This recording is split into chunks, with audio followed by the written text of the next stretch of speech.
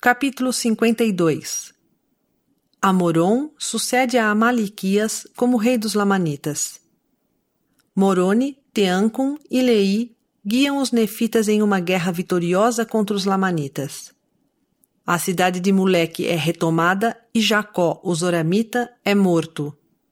Aproximadamente 66 a 64 a.C.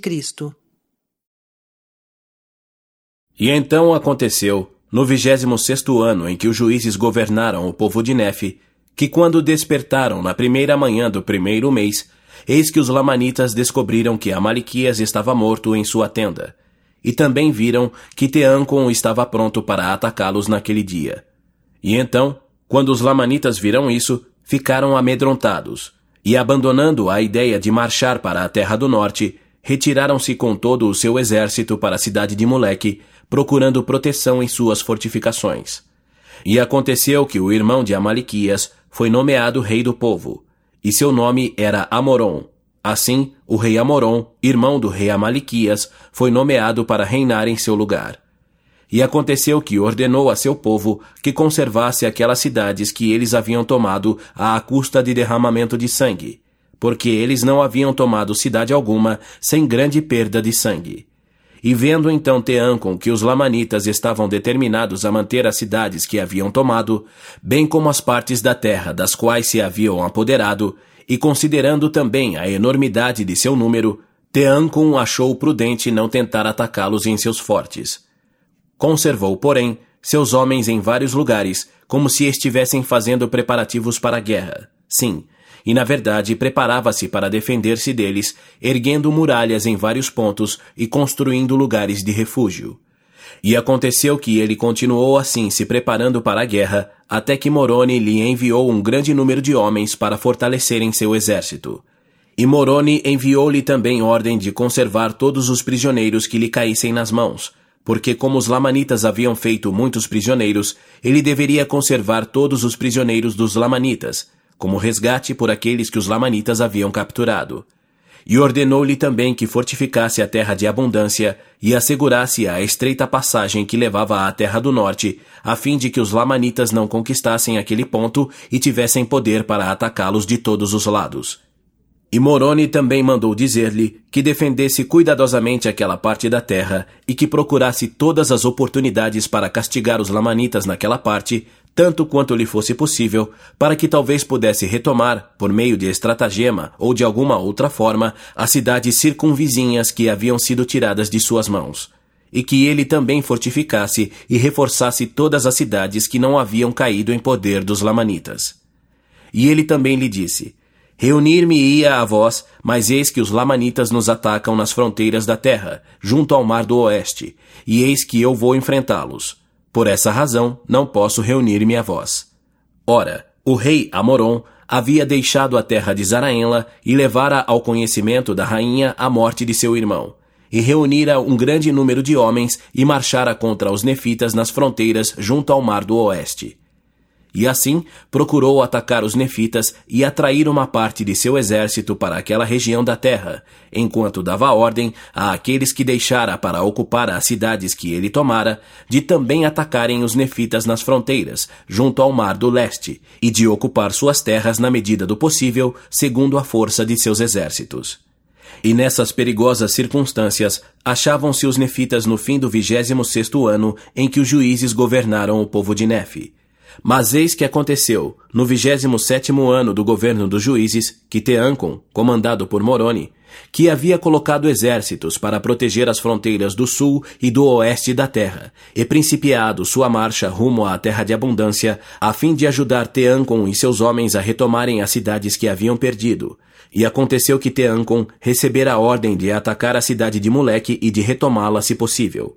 E aconteceu que Teancum se preparou para atacar a cidade de Moleque e marchar com seu exército contra os lamanitas. Verificou, porém, que era impossível dominá-los enquanto eles estivessem dentro de suas fortificações.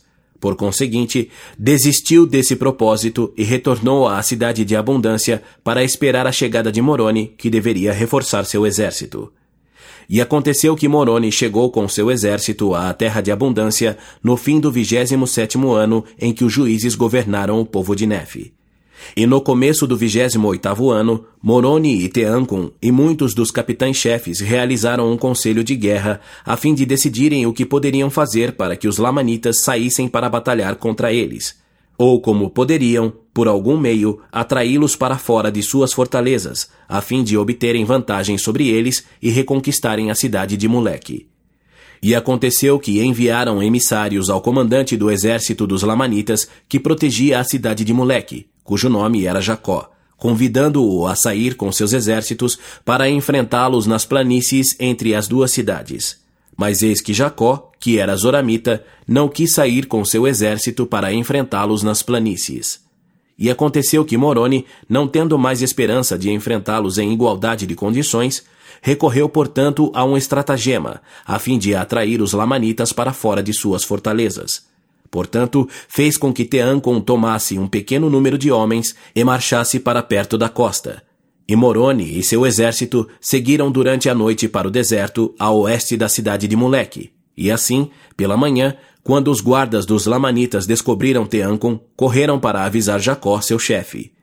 E aconteceu que os exércitos dos lamanitas marcharam contra Teancum, julgando que, por serem numerosos, dominariam Teancum devido a seu número reduzido. E Teancum, ao ver que o exército dos lamanitas avançava contra ele, começou a retroceder rumo ao norte pela costa.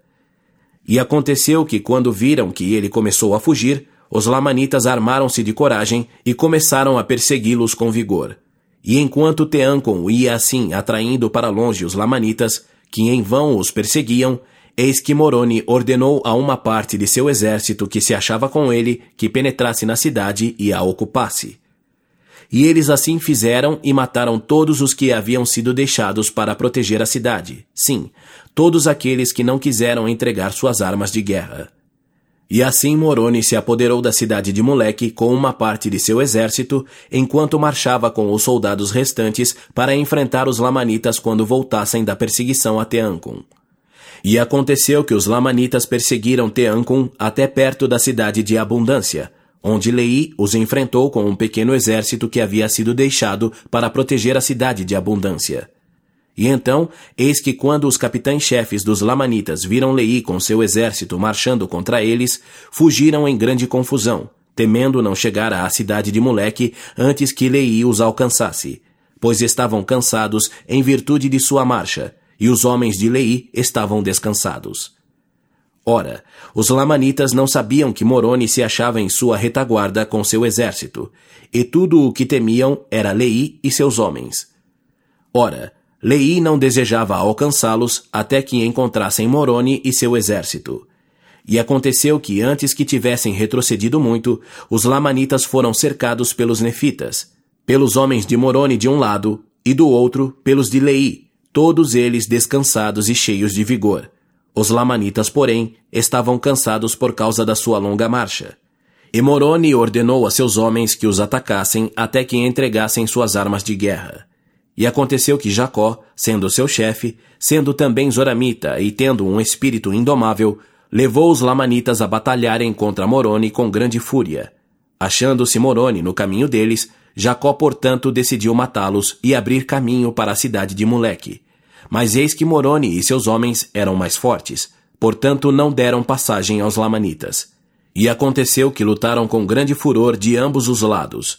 E houve muitos mortos de parte a parte. Sim, e Moroni foi ferido, e Jacó morto. E com tal fúria, Leí e seus fortes homens atacaram sua retaguarda que os lamanitas, na retaguarda, entregaram suas armas de guerra. E os restantes, estando muito confusos, não sabiam para onde ir ou onde atacar. Ora, Moroni, vendo essa confusão, disse-lhes: Se trouxerdes vossas armas de guerra e as entregardes, eis que evitaremos derramar vosso sangue. E aconteceu que quando os lamanitas ouviram estas palavras, seus capitães-chefes, todos os que não haviam sido mortos, adiantaram-se e depuseram suas armas de guerra aos pés de Moroni, ordenando também a seus homens que fizessem o mesmo.